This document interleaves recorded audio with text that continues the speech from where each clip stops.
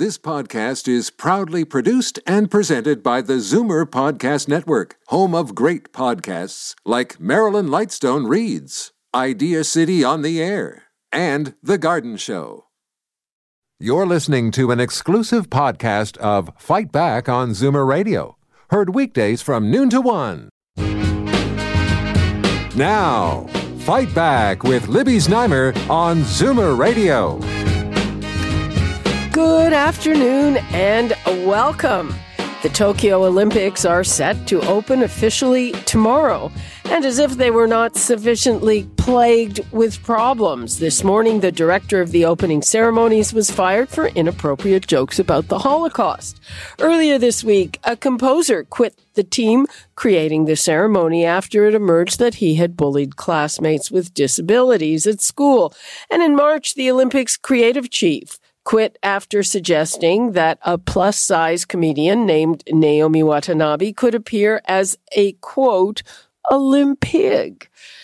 He later apologized, and before that, yet another organizing committee official was forced to step down after complaining that women talk too much in meetings. So there you go, all of that on top of the main problem of these COVID Olympics, and that is COVID.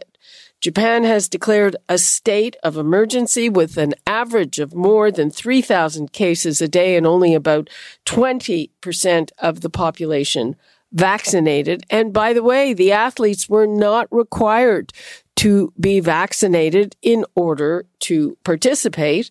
And perhaps that's the reason there have been more than 90 positive cases in the Olympic Village. The people of Tokyo don't want these games. So one question I have is, do you?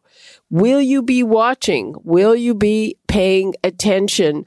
Do you think that this is a smart thing to be doing? They've said repeatedly they can keep the athletes safe, but, the evidence does not seem to bear that up. Let me know what you think. Or should we have just taken a pass on the whole thing? The numbers to call, 416-360-0740, toll free 1-866-740-4740. And now I'd like to welcome Dr. Jane Thornton is a Canadian Olympian. She competed for Canada in rowing in the 2008 Beijing Games. She is now a sport and exercise medicine physician and Canada Research Chair in Injury Prevention and Physical Activity for Health at Western University. Dr. Michael Narain is assistant professor in the Department of Sport Management at Brock University. And Dr. Alon Vaisman, epidemiologist and infectious disease specialist at the University Health Network. Hello and welcome, everyone. Hello. Hello, Libby. Thanks so much for having me. Okay, well, let us begin with Dr. Thornton. So, as a former Olympian, are you excited? What are you thinking as we head into these games? Yeah, it's a great question. I think we're all really excited. I mean, as former, people that have gone to the Olympics and things like that, we all get a sense of potentially nostalgia would be one thing, but more so anticipation and really a sense of pride. I know there always seems to be one thing that goes on prior to the Olympics. It's a very it can be a contentious games in any event. But the one thing that is clear from the perspective of the athletes. And that's really my focus, is to emphasize that the persistence and resilience of our athletes that are representing Canada and those that are able to show the world stage what they've been doing for the past several years. It's really been a difficult year for the athletes, so we all feel for them, and especially wanting to ensure the safety and health of all athletes that participate in an Olympics. So it is one for the ages. It is unprecedented. But there are some bright spots that are seeming to come through in the sense of athletes rising up and still trying to deliver and be really great ambassadors for their countries. Dr. Vaisman, do you think that these Olympics should be going ahead and that the athletes can compete safely? Yeah, that's a tough question. Certainly there's a lot of challenges for the Olympics. One of them is that, as you mentioned, the athletes are not required to be vaccinated, primarily because vaccination isn't readily available in many countries around the world. And coupled with that is the fact that they're going to be living in close quarters, and also Japan itself, doesn't have a high degree of vaccination and is currently having a rise in cases. So it's a hard question to answer whether it should be going on at all. I think we'll know very quickly, and I hope that there's measures in place to say, if such and such number of cases arise, and they're going to cancel it. But it is, troubling that athletes may be put at risk given how many cases are rising now. Dr. Narain, are you surprised that there are more than 90 positive cases in the Olympic Village? No, I wouldn't say I'm surprised. We are in a global health pandemic, and certainly it is yet to be eradicated. And so certainly when you have a condensed space where you're bringing in people from all over the world, these things are likely to happen. I think to go back to the original question of whether or not these games should even take place, it's really hard to stop a commercial train like this. I mean, we've seen, time and time again over the past 40 years, really, that the Olympic movement is really drawn or advanced by the commercial interests of sponsors and media. And so really to say that should we have the games, I mean, that's the ethical question, but would the games stop? I'm not so sure that these games ever would have stopped. And clearly, taking a pause for 1 year was enough for the IOC and for organizers to say, okay, well, you know what? We have to make good on our agreements, and we have to continue this train, even though in the face of public dissent. Dr. Thornton, they've already been postponed for a year. From an athlete's perspective, what impact has that had, and what would the impact of canceling them altogether be? Well, it really does depend on the athlete. And we've noticed that some athletes, for example, have had to retire early, or really in a perspective of looking at the age range of a lot of these athletes, they are really in that 20 to 30, sometimes older age range, but they're putting potentially careers or lives on hold and things like that. So obviously when there's delays, even if it's just 1 year, it still can have a large impact. So we've seen some athletes retire and decide not to go further to another games. But in fact, sometimes it's allowed new athletes to come up. I think of Canadian swimmers, a 14-year-old who's now able to make the team that might not have been able to before.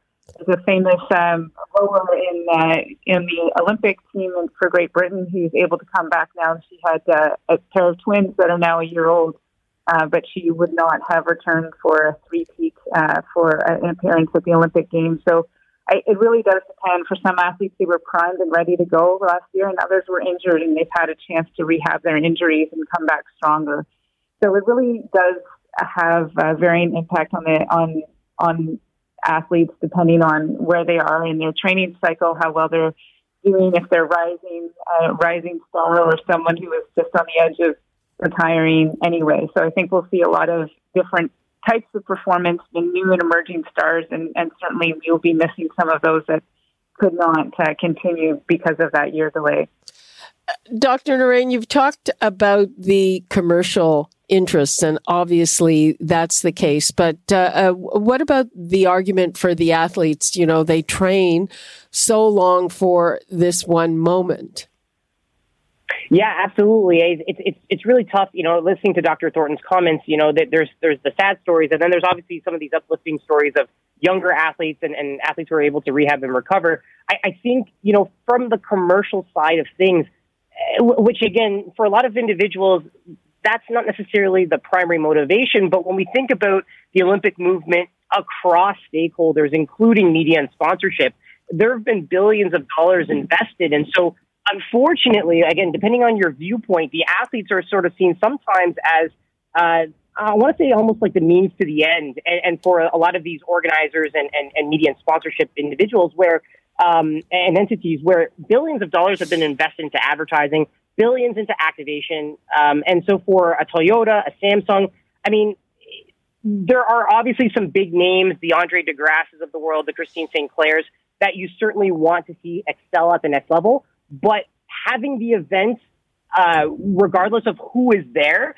is probably the most important piece to this pie from a commercial standpoint, because without the sport property continuing, without the event, the spectacle of billions of people watching over this next 2-week period, you don't have anything to activate. You don't have anything to showcase your brand and associate with. And so, again, for the Samsungs, the Panasonics, the Toyotas of the world, this 2-week period is going to be crucial for them to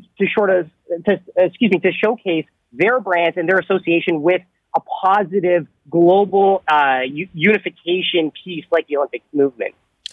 Dr. Vaisman, what do you make of the fact it's very clear that people in Tokyo do not want this thing? What do you make of the whole, I don't know if spectacle is the right word, but, this whole thing where it's kind of being inflicted on the people who live there? Yeah, that's an interesting question. There's obviously the economic side of what is the economic benefit to the locals living in Tokyo and then in Japan from the Olympics, which I'm not sure about, but then also the health impact. So, it's easy to see that during a pandemic, something like sport, especially when you're looking at Japan with numbers rising in cases and the Delta variant being more predominant, we know that it's associated with more transmissibility and that the vaccine numbers are very low comparatively in Japan, that, taking any risks like this would maybe be seen as unnecessary. And certainly we saw an analogous example here in Canada where sports teams weren't given, any kind of leeway to be able to go back and forth across the border, that all our sports teams had to be moved to the U.S. or there was bubbles here. So you can certainly understand why they don't want to take any chances in exposing people to the variants, which now are coming from across the world. There's athletes coming from every single corner of the world now to Japan. So they're going to have to do a very, very good job to reduce the exposure of the athletes to the local people there. Let me give the numbers out again. And people, I would like you to let me know if you are going to be watching the Olympics. Do you care? What do you think? Should they be going on at all? And, I'm wondering if all of this is casting a pall on the folks at home who, after all, are the targets of all that branding and sponsorship and whatnot. The numbers to call, 416-360-0740, toll free 1-866-740-4740. We're talking about the Olympics. The opening ceremonies are set to go tomorrow. The guy directing them was just fired for inappropriate Holocaust comments. There seems to have been a string of other departures from organizers for similar, if you want to call them, gaffes. We have this whole issue of COVID, more than 90 positive cases, the people of Tokyo not wanting these games to go ahead. And Dr. Thornton, again, on the other side of it, we have the athlete side. They train. This is a milestone in their lives. But what do you think of the fact that they are going and participating in these games when really the people who live there don't want it? Yeah, I think that's a really great question, and no matter what, I mean, as a physician as well, that's also there's that public health aspect, and the amount of the work that we've had to do. I was working at a vaccination clinic and seeing the relief that would come across people's faces when they had their vaccine dose administered for the first time back in January, and what's happened to us in this profession over the past year and a half now has been just an incredible toll on the healthcare system, on doctors, on nurses, on healthcare professionals in general. And so, of course, there's that comes to mind, but thinking that, in terms of how we can afford to have athletes go over there for competitions and sports and things like that. And I'm reminded of a few things that we've seen so far, that this isn't the first sporting event that's gone on, obviously, since the pandemic began. And there are a couple of reassuring things that are coming out from the perspective, at least between the amount of interaction between the public and those that are in the Olympic Village. I mean, in an ideal world, of course, it would be fantastic to have athletes all vaccinated. And we do have to think about as well that even though we're doing really well in Canada in terms of our vaccination rate, in poor and lower income countries that don't have access to vaccines, it's also a hard argument to sell that those that wouldn't be able to compete because they don't have access to vaccines as well. So I can't comment on all of that. Just I don't want to speak out of my own field for sure from the perspective of infectious disease rates and what may happen. But I think it is of concern to all of us in the sense of we really ultimately want everyone to have be safe and be healthy throughout these Olympics. So I think the reassuring reports that I have received, at least, are that having not been on the ground, of course, myself, but that the separation between the public in Tokyo and those athletes does seem to be there, that are real restrictions in place. There's masking going on. There's physical distancing, so that precautions are being taken. Whether or not that'll be enough, I as my colleagues are saying, it's really, really hard to say at this moment. But I do wish that, and I do hope for the athletes that everyone does come back safe. At the end of the day, that does matter more than games or medals. Let's take a call from Mike in Bowmanville. Hi, Mike. Good morning. Thanks for taking my... Are you there? Hello? Said was, would people have any interest in the Olympic Games? You know, I think the whole concept of the Olympic Games has been cheapened and adulterated by drug use. You have to wonder, the sprinters and the cyclists and anybody else, there's so many of them are caught using drugs. You have to wonder if the people who get the gold medals have got the best therapists. So, first of all, I have no interest in it, whatever, and I'm not going to watch it. Secondly, do I think it should be held at the moment? I think the answer is no. There's undoubtedly a possibility of exponentially spreading this COVID virus. And all I had to do was to delay it either until the Japanese population is adequately protected by vaccination or until the COVID situation has quietened down. I mean, they didn't hold the Olympic Games during World War II. And this would appear to be as disruptive a force globally as was World War II. Thank you, Mike, for your call. There you go. Okay, we're basically out of time. I'm going to give everybody 20 seconds, starting with Dr. Alon Weisman. Yeah, I think, now that things are going ahead over the next few days, there's going to need to be a lot of attention about precautions for the athletes, making sure they're kept safe, the population in Japan. Then the third group that we don't think about that often is what happens when these individuals come back to their home nations. There needs to be protocols in place to make sure that the home nations are also not exposed to variants or whatever strains are picked up in the Olympic Games. That's a very interesting point. Dr. Narain, your 20 seconds? Yeah, so I would say to the caller, I completely agree. You know, we had 85% of Canadians watching the games in Rio with an average of 2 million people per event. And I think that number is going to be significantly lower, as we've seen across the board in many sport properties. And Dr. Thornton. Yeah, I think some great points have been raised by my colleagues and also the caller. And I just want to say, I think we're all on the same page that we ultimately want the health and safety of our athletes. You strongly believe in the concept of sport for social good as well.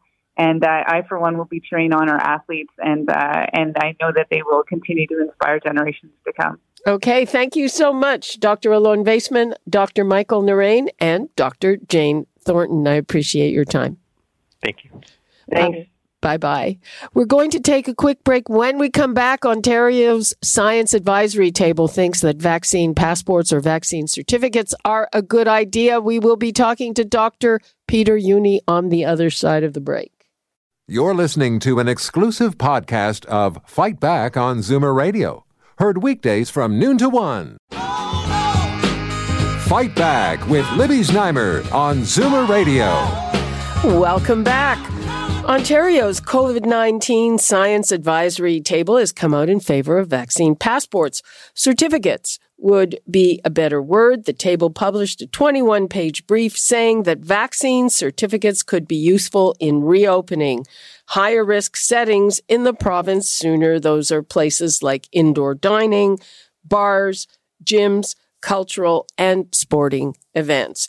Dr. Peter Jüni is scientific director of the province's COVID-19 Science Advisory Table, and he says the only way to deal with this is to make a distinction between vaccinated and unvaccinated people. He joins me now. Hi, thank you so much for being with us. Hi, thanks for having me again. So you say that we need to do this. I think, the point is we would need to consider it now. We just have a reality here, and this reality right now is called the Delta variant. It just won't go away. And, rather than having to rush something in a few weeks or months when it's inevitable, we should now just, broadly discuss the issue and acknowledge the challenges. Like privacy, equity, accessibility, that's all really, really important that we get this right. And then just have more of an attitude like Quebec has, that says, okay, if we need it, we have things prepared that we can use it if needed. And, perhaps we're lucky and we don't have to. Right now, it doesn't look as if, considering the situation we're in. Dr. Juni, obviously you are from Europe. These things are being used in Europe, and I don't see much opposition to them. As a matter of fact, when Emmanuel Macron said that people would need vaccination passports to get into certain fun places, they suddenly were overwhelmed with people getting vaccinated. So, as somebody from Europe, what do you make of it when you see the kind of certificate hesitancy we have here? Oh, it depends. It's entirely on the country. So you're completely right with France. The number of registrations for getting vaccinated went up, but there's also the French drama happening right now. We need to be aware of that. This went very fast. That's not how to do it. From 0 to 100, very quickly. We would like to have a discussion. We would like to leverage the sense of community in Ontario and in Canada in general. Much better. So where it really works well, apparently, is in Denmark, for example. The Danes are very pragmatic. It actually works well, even though there's now a little bit of controversy in my home country, in Switzerland.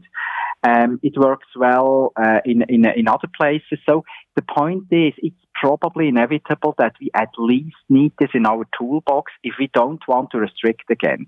Did you know that today is really quite a symbolic day, unfortunately, for all of us? For the first time since April 20th, our effective reproduction number R jumps above 1 again, indicating we start with exponential growth again in this province. This shows you we don't have that much time to lose for two things: to get everything right with getting people vaccinated. We still have loads of people out there, who are not, and to have this discussion to find solutions if we need. We don't want, this patchwork then of certificates or paperwork or so organized by private companies. We'd rather want that, coming from the provinces and the feds. I know your expertise is medical, not legal, but one of the issues is, and for certain venues, the province has said, for instance, with higher education, they've said universities should prepare to open completely fully, but if anyone wants to institute a different thing, go ahead. And to me, for businesses and for public places like universities, it's kind of a legal catch-22, because on the one hand, you are required to provide a safe workplace. And on the other, people can now argue that you're violating their privacy or whatever it would be. Yeah, you see, it's completely correct what you say. I don't have a clue if it comes to legal aspects here, but talking to my colleagues who actually do have a clue, this can all be addressed, and rather in this situation, rather than just, looking away, we probably should just face the music. It may be needed. If it's not needed, wonderful, but there's a fair chance that we need it. And then how do we deal with it? That we, for instance, have a certificate that also allows people without internet access or without a smartphone actually to use it. So we need to have forge-proof paper copies that work, etc. All of that needs to be dealt with, and it can be handled, but we just would need a little bit of preparational time. And if things will be completely hunky-dory because all of a sudden 90% of our population is vaccinated with 2 doses, even better. Well, even with the smartphones, I mean, this is a topic for another day, but that ArriveCan app did not necessarily work that well. And people who fulfilled everything on the ArriveCan app were still getting threatening notices saying they really had to be in quarantine. That's a whole other issue and not one for you, doctor. But again, yes, those things can all be addressed. But, you know, what we're looking at now is this kind of patchwork where a private business or a private venue is going to say you have to be vaccinated and the province is just, you know, stepping back and folding its hands. Absolutely. You know, that's the point here. If we actually are proactive, you know, one step ahead, we're really now still in a good position. Even though the honeymoon is over, our creeps above 1, we're still in one of the best places in the world if it comes to the Delta variant. We need to be aware of that. So we still have a little bit of time. Let's discuss that and let's find solutions rather than always contemplating problems. Now, I want to revisit something that you were saying earlier, which I found very interesting. And you have said that for people who are not vaccinated, they are sure to get COVID by the end of next year. Yeah, that's true. You know, we need to be aware of that. This thing starts to behave a bit like measles. You know, it's about half as transmissible as measles. And what is sure is that you can just go to the UK or to the Netherlands, then you see how this happens in real time right now. This virus finds nearly everybody who is unvaccinated, and this will just happen depending on how much we reopen. And our task at hand is A, to protect the healthcare system, that it's not getting overwhelmed, and B, make very clear that people have a choice now, and the choice really is between a vaccine, which is highly effective and safe, and natural infection, which is not a walk in the park for quite a few people. Some people will just be completely fine, and it's just really a minor infection, or they stay even asymptomatic. There will be a lot of people who will be challenged, long COVID, hospital admissions, potentially ICU admissions. Look right now what we have in our province. We have roughly 140 people still on ICU. Guess what their average age is? It's 50. 25% of people on ICU right now for COVID-19 are below the age of 40. I would imagine it's partly because that's the age of people who are unvaccinated. Vaccine hesitancy, not really an issue for the older population.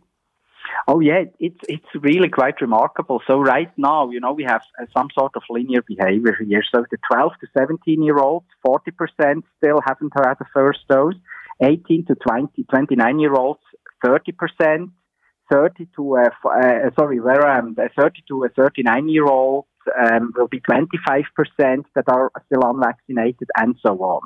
So when we look at that, we have a long way to go, but we can do it. I can't imagine, you know, that these 30% of 18 to 29-year-olds are all just not wanting the vaccine, but they need to be aware of that now is the time to get it. We need to get this done, and all those who are unvaccinated out there just hold us back, hold the province back, and we just want to change that. And we can do that together. We were an international success story in Ontario. Let's keep it that way, and let's be better, let's get better, and let's be creative to get as many people vaccinated as possible. Okay, then there's, of course, the other controversial part, again, one that I don't understand is not that controversial elsewhere, and that is mandatory vaccination for healthcare workers. Yeah, again, you know, in a situation like this, we're in the middle of a pandemic, and there will be, you know, now case numbers increasing again. We need then to compromise there. And the point is, this is well established also in other places and in other times. If you're in an outbreak situation and you have certain jobs, then you need to be able to protect everybody around you where you're working. And this just means that, you know, mandatory vaccines or, you know, at least either vaccines or, you know, additional training or whatever it is will just need to be on the table. And I think there are quite a lot of people out there now who just agree on that part. It's just tough. We see that now in some outbreaks we have also in long-term care homes. These outbreaks are triggered by unvaccinated people. This is unethical, and we just can't do that. Well, exactly. And, I've just returned from a bit of a holiday, so I haven't followed all the last numbers. But before I left, there was one person in a long-term care home who died. Still, I'm assuming that the resident was probably vaccinated because the resident population was vaccinated. It was from an unvaccinated worker. Yeah, we need to be aware of that. If we have vaccinated people, especially if they're vulnerable, repeatedly exposed to infected, unvaccinated people who have a high viral load in their upper respiratory tract, the vaccine imperfection, it's a really great vaccine, but it's not 100% effective. This will come and will realize itself, this imperfection, and then you will start to see people who still end up in hospital, who still end up in ICU, and who still die, because there's a push then of the force of infection that may be too high in a certain situation. And that's what we want to avoid. If people are vaccinated who are vulnerable or only exposed to people who are also vaccinated, this risk is very, very low, but it's not so low if somebody remains unvaccinated. So we have an ethical obligation there. We're in the middle of a pandemic. We can't be, of the same attitude that we have in regular days. This is not regular days. Well, you're the science advisory table. The Premier keeps saying that he's listening to the experts. On this, he is obviously not listening. I mean, what is your sense of how seriously you are being taken? Not you personally, but the whole table. Let's see how this goes. So far we always had very good and constructive discussions at the different levels. And, we just need to be aware of this. There is no such thing as completely unproblematic decisions during a pandemic. And this will take time. What I just see is I can't see many alternatives. So we'd rather plan early now and address all the concerns. And there are concerns. We shouldn't say, oh, this is just unproblematic. You mentioned it with the app, the federal app, for example. We need to really make sure that we have something that actually works and doesn't discriminate against people. And we can do that. And, the point is, there will be a point in time relatively soon where we need to make a decision. What do we do? Do we start to impose restrictions for everybody?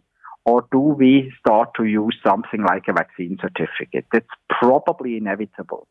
So let's just see how it goes. I sense a certain openness in some of the people, and let's see what the Premier says in the future. Okay, final question. The opening ceremonies for the Olympics are tomorrow. What do you think of the Olympics going ahead, and will you be watching? Oh, I had, I'm not sure whether that's an English word, boycott. I had a boycott for the Euro 2020 because they completely messed everything up they possibly could. I think the Olympics are much better. It's not perfect, and it's, of course, challenging, but we're in a much better place there compared with Euro 2020. All the Delta outbreaks you see in Europe, blame the Euro 2020. So I'm much more positive regarding the Olympics. Are there challenges? Of course they are, and we need to keep seeing how it goes, but I think they should be sort of okay, considering where we are right now. Are you going to watch? We'll see. Probably I will. I caved with the Euro 2020. I didn't watch any game, but I needed to see the finals. Miserable of me. But here I'll probably watch. Okay. Thank you so much, Dr. Peter Jüni, the Scientific Director of the province's COVID-19 Science Advisory Table. Nice talking to you. Thank you. Thanks. Bye-bye. Bye. We are taking another break. When we return, we are opening the border to fully vaccinated American tourists, but they aren't letting us in. We'll drill down on that on the other side of the break. You're listening to an exclusive podcast of Fight Back on Zoomer Radio. Heard weekdays from noon to 1. Fight Back with Libby Znaimer on Zoomer Radio. Welcome back. Well, I have to say it was a surprise to me. I was under the impression that we Canadians wanted to keep the border with the U.S. closed and the Americans were the ones who were keen to open up. But it seems the opposite is true. Yesterday, the Liberal government announced that fully vaccinated Americans will be able to come here as of August the 9th. But the Biden administration did not reciprocate, and we will be barred from the States until at least the 21st of August. So what do you think of that? Does that put a wrench in your plans? Do you think it's unfair? Or are you just as happy that we'll be getting some of those American dollars, but we won't be spending our loonies over there? 416-360-0740, toll free 1-866-740-4740. Does the fact that we can't go over to the States, even if we're fully vaccinated, at least not yet, is that putting a wrench in your plans? Right now, let's go to Rocco Rossi, President and CEO of the Ontario Chamber of Commerce, and Mayor Jim Diodati, who is the Mayor of Niagara Falls, Ontario. Hello and welcome. Thanks for having us. Pleasure to be with you and His Worship. Okay, well, let's begin with His Worship. So this must be very good news for your economy. Well, Libby, it is. But I have to tell you, growing up in a border town, our communities are so tightly interwoven and integrated that even when I travel in the U.S., it's amazing how many people will say to me, I thought you were Canadian. And I say, I am. And they said, well, how can you be the mayor of Niagara Falls? They don't realize there are two Niagara Falls, one in Canada and one in the U.S. And I work really closely with Mayor Ray Stano in Niagara Falls, New York. And I'm in regular contact with congressmen and senators about this issue. And we're all surprised. So we did get the heads up before the announcement. So on the weekend, I was speaking with Congressman Brian Higgins, and he's been a big advocate for opening the border on both sides. And even he was in shock. He said, wow, because Senator Majority Leader Chuck Schumer had been pressuring our ambassador and saying, if you don't open, we may unilaterally open. And here we are beating them to the punch. It was a surprise for everybody. Okay, well, we'll try to figure out some of the reasons in a bit. Rocco Rossi, what do you think of this? Is this something that could ultimately benefit us? Well, we're never benefited when there are restrictions, and so I'm with the mayor. Very surprised. It is not backed up by science. Vaccines are game changers, and we've now been told by the Canadian government when and how the game changes, August 9th, and the U.S. should be reciprocating because it's been way too long, and we're so integrated. This isn't simply neighbors. These are family, friends, work colleagues, people who have properties on both sides of the border, and really, really crucial that it be open, but it be opened appropriately to fully vaccinated individuals. Yeah, and I had the pleasure of experiencing how intertwined it was. I got an honorary doctorate from Niagara University on the U.S. side, and it was hard to fathom that there was actually a border there, frankly.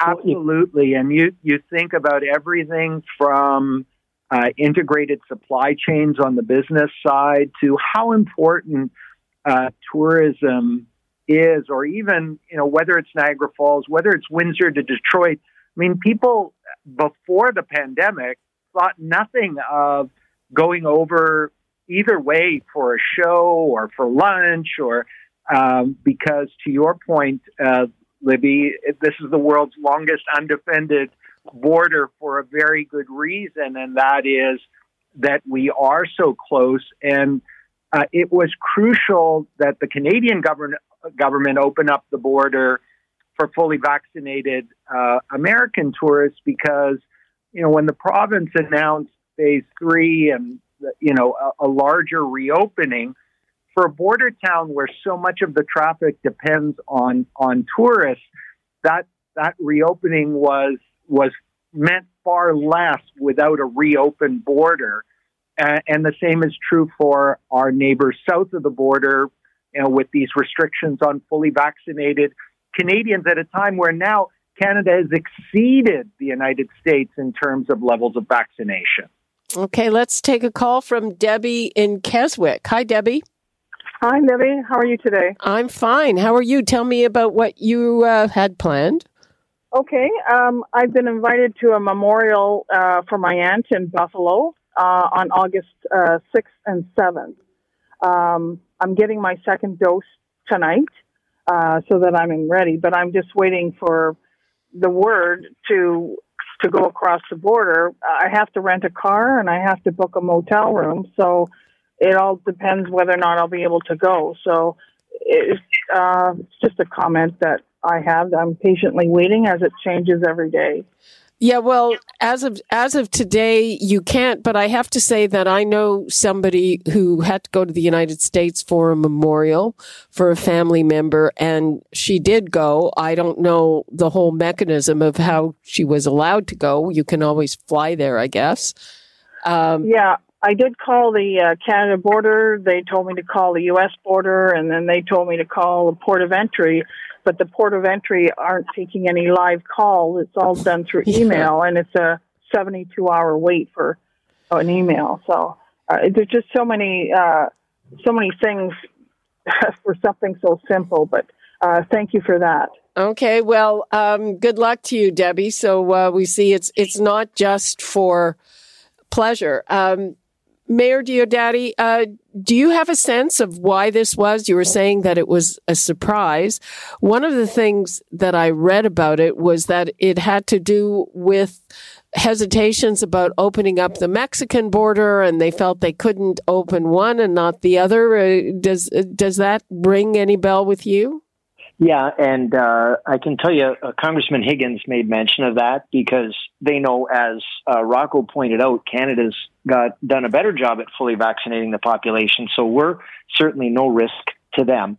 But he did mention that the U.S. does have two borders, and they are sensitive to that. So I'm guessing that was partly why it was factored in. The other major issue, he did tell me, they were dealing with a $3.5 trillion bill that was being dealt with yesterday. And he says, and it's been taking all of their time, all hands on deck. So they've been distracted by that as well. But I can tell you, even the mayor of Niagara Falls, New York, as we spoke, and Rocco was exactly right. When you live here, I remember when I was a kid, you didn't even carry ID to cross the border. And then after 9/11, you carried a passport, now a vaccine passport. But we'd go across to pick up food, go for dinner, go shopping. My mom and dad every Thursday would cross over, go shopping, then go for dinner, maybe visit some friends and come back. And that goes back and forth. Even here in Niagara, along Lake Erie, 43% of the properties along the lake in Niagara are owned by Americans. And a good deal of the properties in the south towns where the chalets are in Ellicottville and that area, Holiday Valley, Kissing Bridge, are owned by Canadians. So we are very integrated, and we don't see it as a border. When you live along the border, it's just another part of town. You don't think of it. You just think of it as crossing into the other part of town, not crossing into another country. We, at the beginning, heard all these stories about people crossing the border on foot or renting a cab or something like that. Is that still going on? Oh, yeah. So what's happening right now, there's a few things. Number one, it's been said it's easier to fly to Paris than drive to Buffalo. So you can fly from Toronto. So our friend in Keswick could fly from Toronto to Buffalo and drive back, take an Uber back all day long. The other thing that people do, Niagara District Airport. Just a minute. Region. I have some questions about that. Yeah, so you get in an Uber and they don't check you at the border? Oh, yeah. They stop you, but you're allowed to cross. You cannot keep a Canadian from coming into Canada. As long as you've got your negative test, you come right across. And I know people personally, a lot of people that do it on a regular basis. It's a way of skirting the issue. So you're allowed to fly over all day long. You can't drive over, but you can drive back. So that's the way it's been for quite some time. Rocco, does any of the weirdness and the uneven unfairness, does that hit business as well? Absolutely. I mean, uncertainty and complexity is the enemy of business. It's also the enemy of doing the right thing from a public health standpoint. When you have clarity, when there's focus that, look, this is going to be allowed, but the proper channel is you're fully vaccinated. It provides additional incentive to encourage people to do the right thing, which is to get vaccinated, and it rewards those who have done it. I mean, there's all this talk of we need to have incentives to get people vaccinated and their lotteries and things like that. Just tell me what I get to do with the vaccination, and that is the incentive beyond the fact that it saves lives and it helps protect my friends, families, and neighbors. So Mayor Diodati, do you expect a resolution? Do you think that they will take another look at this, or not before August the 21st? I know they're looking at it for certain, and 75 House members petitioned President Biden. I think it's going to be one of these under-promise, over-deliver scenarios because they're well aware of what's going on. There's huge political pressure to open up the border, to make it not unilateral, but make it equitable.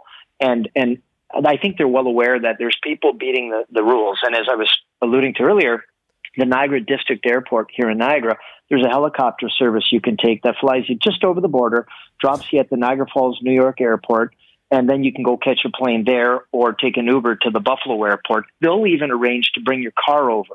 So there's all sorts of very, very busy businesses skirting the border issue. It's like prohibition for people. It's a crazy time right now, but people have figured it out, and they're skirting the rules. Well, it's also expensive, those things. Yes, it is. It's I think about $3,000 to have your car and your people flown over. I mean, it's a 5-minute helicopter ride, but it's expensive, and they've added on a bunch of helicopters. It's that busy. Well, I'll bet. Advantage. Yes, yeah. It sounds like it's a good business. Your Worship, do you think that it's possible? I mean, we know the Biden administration is pretty protectionist. You don't think that has anything to do with it? Well, I think, and Rocco was right. I mean, if we're going to do this science-based, and Dr. Fauci has already said, this is a pandemic of the unvaccinated. The issues are not with people who are fully vaccinated. And we've always said, follow the science. Let's do it in the correct manner. So we're doing it in the right way. And it's the Americans, a lot of them are kind of embarrassed because they're usually the ones out first. Now they're reacting. So they're all quite surprised that they've taken this position after posturing all this time to get us to open, and then they're not ready. So I don't know if there's a little bit of politics going on behind the scenes, but I can tell you there's a lot of pressure for the Americans to open up to the Canadians. And I've said, hey, we're happy to take all of your leisure dollars here in Canada, and they don't like the idea of that because it has a big impact. Yeah, their dollars go a lot further here. I'm going to give the numbers out again. We do have a few minutes left. If anybody has anything to say about their plans to travel to the U.S. I mean, I was thinking, I always like to take a trip to New York City. Maybe not right now, but if it's going to be a hassle, forget it. The numbers, 416-360-0740, toll free 1-866-740-4740. And Rocco, do you think this left our politicians with kind of egg on their face going blah, blah, blah, blah, blah, they should do what they think is right? No, I don't think you ever go wrong doing the right thing. And the right thing is to open the border to fully vaccinated individuals. So I don't think our politicians wear this. I think very much the Biden administration is wearing this. And, I take the mayor's points with respect to the fact that there are two borders, and also that they're so focused on this massive infrastructure bill. And to be fair on the two border issue, it's not simply, well, we're doing such a better job than Mexico, and therefore we should be rewarded. They shouldn't. The fact of the matter is, the vast majority of vaccine that has been distributed in the world has been distributed to wealthy countries. And so those that have been less well off. So from an equity standpoint, I get the point, but you've got to go back to the science, and there is no equity in in biting off your nose to spite your face and saying, well, we can't do it for Mexico, so we're not going to do it for Canada. I mean, that's just bad thinking. It's let's do this, and now that demand is slowing for vaccinations in both the U.S. and Canada, let's make sure we get as many shots to our friends and allies in Mexico, because this is crucial to NAFTA. It's not just about tourism. We have integrated supply chains. We have supply chain issues now when you have outbreaks in factories and businesses. And so it's also in our self-interest as well as an ethical imperative to assist the rest of the world. We don't want to leave any spot in the world where COVID has large populations to continue to mutate and cause more danger for the rest of us. So let's get the border open. Let's get that activity happening, and then let's do everything in our power to accelerate things for our neighbors south of the border in Mexico as well. Final quick question, Mayor Diodati. Do you anticipate any problems with which vaccines are going to be recognized? With Springsteen, for a while, they didn't want to recognize AstraZeneca, which is not approved in the States. We've just been hearing about some cruise lines saying if you've mixed your vaccines, we're not going to let you on board. Do you anticipate any of those problems? Or have you had any contact with the Americans over that issue?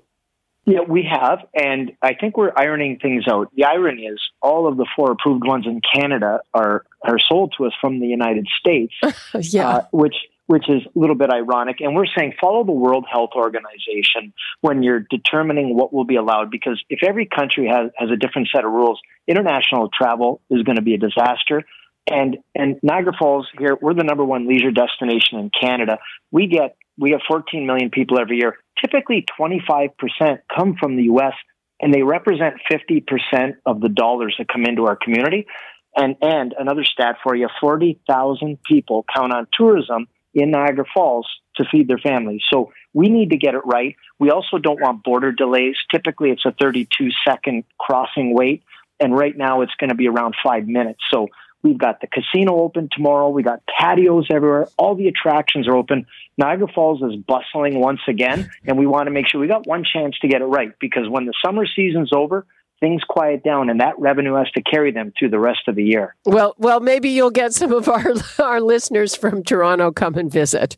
I hope so. Thank you very much, Mayor Jim Diodati, Niagara Falls, Ontario, and Rocco Rossi, CEO of the Ontario Chamber of Commerce. Thanks. Thank you. Great pleasure. And that is all the time we have for today. Remember, Free for All Friday is coming up tomorrow. And if you couldn't get through, or if there's something else that's on your mind, one sobering statistic from today from Dr. Peter Jüni, the R rate, the replication rate of the virus, is going up for the first time in a long time. And that is scary. So call us back. Free for All Friday, the original, tomorrow. That's all the time for today. You're listening to an exclusive podcast of Fight Back on Zoomer Radio. Heard weekdays from noon to 1. This podcast is proudly produced and presented by the Zoomer Podcast Network, home of great podcasts like Marilyn Lightstone Reads, Idea City on the Air, and The Garden Show.